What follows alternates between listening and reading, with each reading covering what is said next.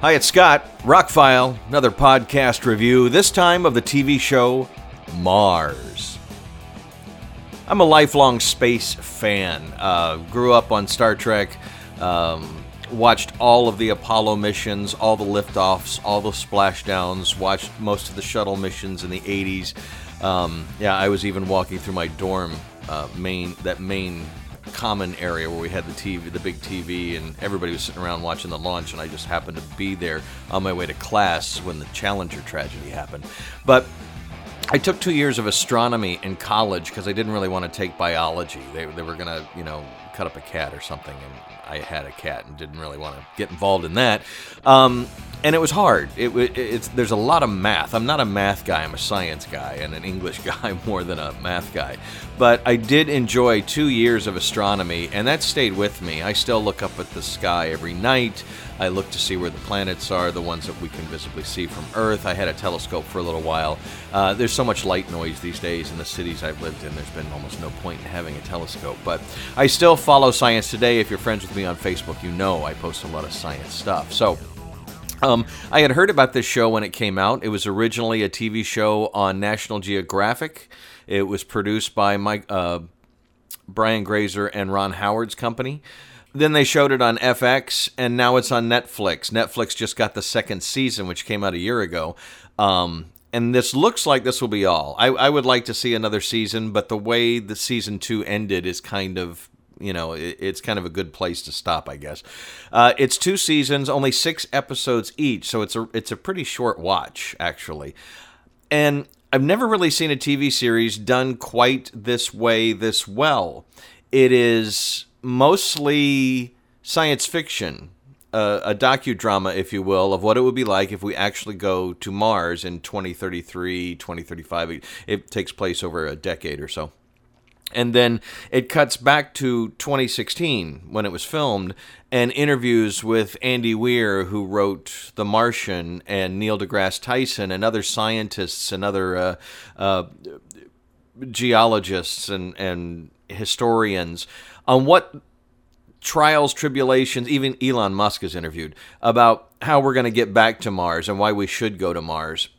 And the first season does a really good job of cutting back and forth. They put the year up on the screen, and they say, okay, here's your documentary part. We're going to interview some people, and here's how it relates to, boom, what's going on in the future, and it cuts back and forth. In the second season, they do away with throwing the years up. The second season debuted in November of 2018, and I guess, they had newer, but they just got rid of that. And the TV series flows really well. If you're somebody who watches science documentaries already, you'll be right at home with this. I think there are some people that were looking for more excitement. There's no aliens, there's no guns, there's no shooting, anything like that. But there are exciting things that happen, and some serious things that they have to deal with up there. And some pretty serious things we're dealing with down here.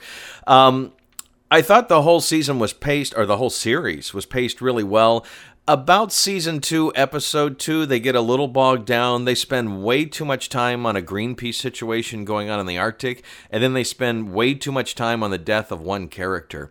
And the first season, if somebody died, it was a big deal, but they didn't take like a quarter or half of an episode and deal with it.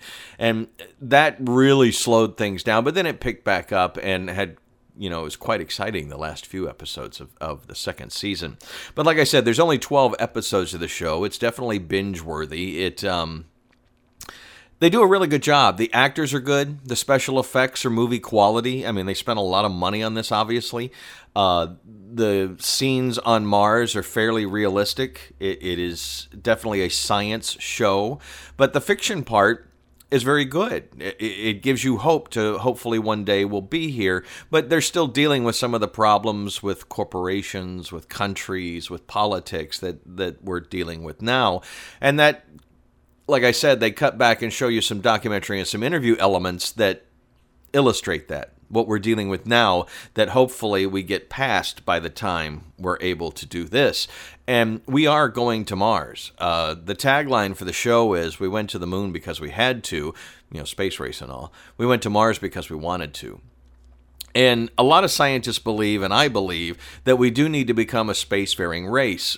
There are people out there who say, well, we need to fix the Earth. Well, regardless of where you feel on global warming or whatever, there could be a tragic event any day now that wipes us out. An asteroid, a pathogen, we open something up in the rainforest and it wipes us. I mean, this stuff could happen. It's happened several times on this planet. May not happen for 1,000 years, may not happen for 1 billion years, or it might happen tomorrow. We really don't know.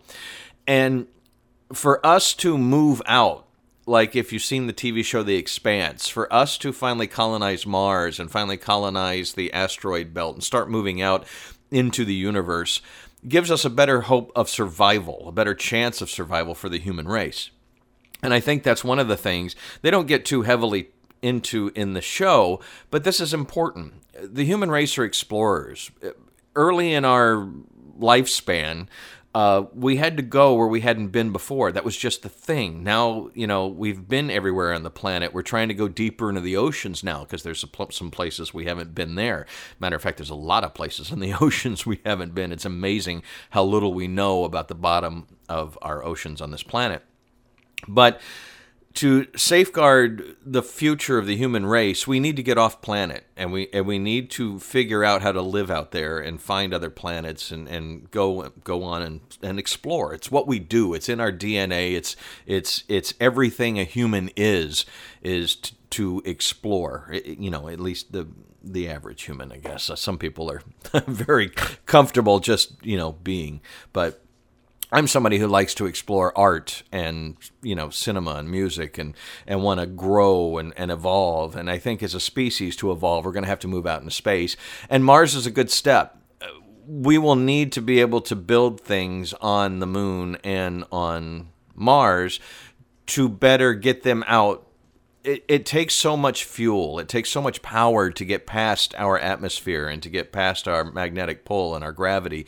It would be a lot easier if we can figure out how to do it from the moon and how to do it from Mars. If you've seen Ad Astra, there's a base on the moon that's where we launch a lot of our space missions now. In Ad Astra, we hadn't really colonized Mars too much. There's a small contingent there. But anyway, getting off topic, if you like what I'm talking about, if you like this subject matter, it's a really good show. It's really well done. Like I said, for the most part, paced really well. There's a few times you'd like, they're doing something exciting on Mars and they cut back to now and it's like, okay, well, I really wish you'd get back to the Mars thing. But for the most part, they do a very good job going back and forth, juxtaposing those two things. And like I said, the second season even does it better, except for around the second episode. It really got bogged down. I don't know why they it was very important to the episode story they were telling in the future, but they got really into this Greenpeace stuff that was going on in the Arctic, and they spent more time on that than they've spent on the part where they go to the Antarctic or the part where they go to Iceland or the part, they seem to just really focus on that. And I know it is important, and I do understand, but that and the death just took over that episode, where in all the other 11 episodes, you don't really get that feeling. Everything's pretty equal. And they add some new characters in the second season. Esai Morales is added as the leader of a corporation, and that adds some more dramatic tension that wasn't in the first season.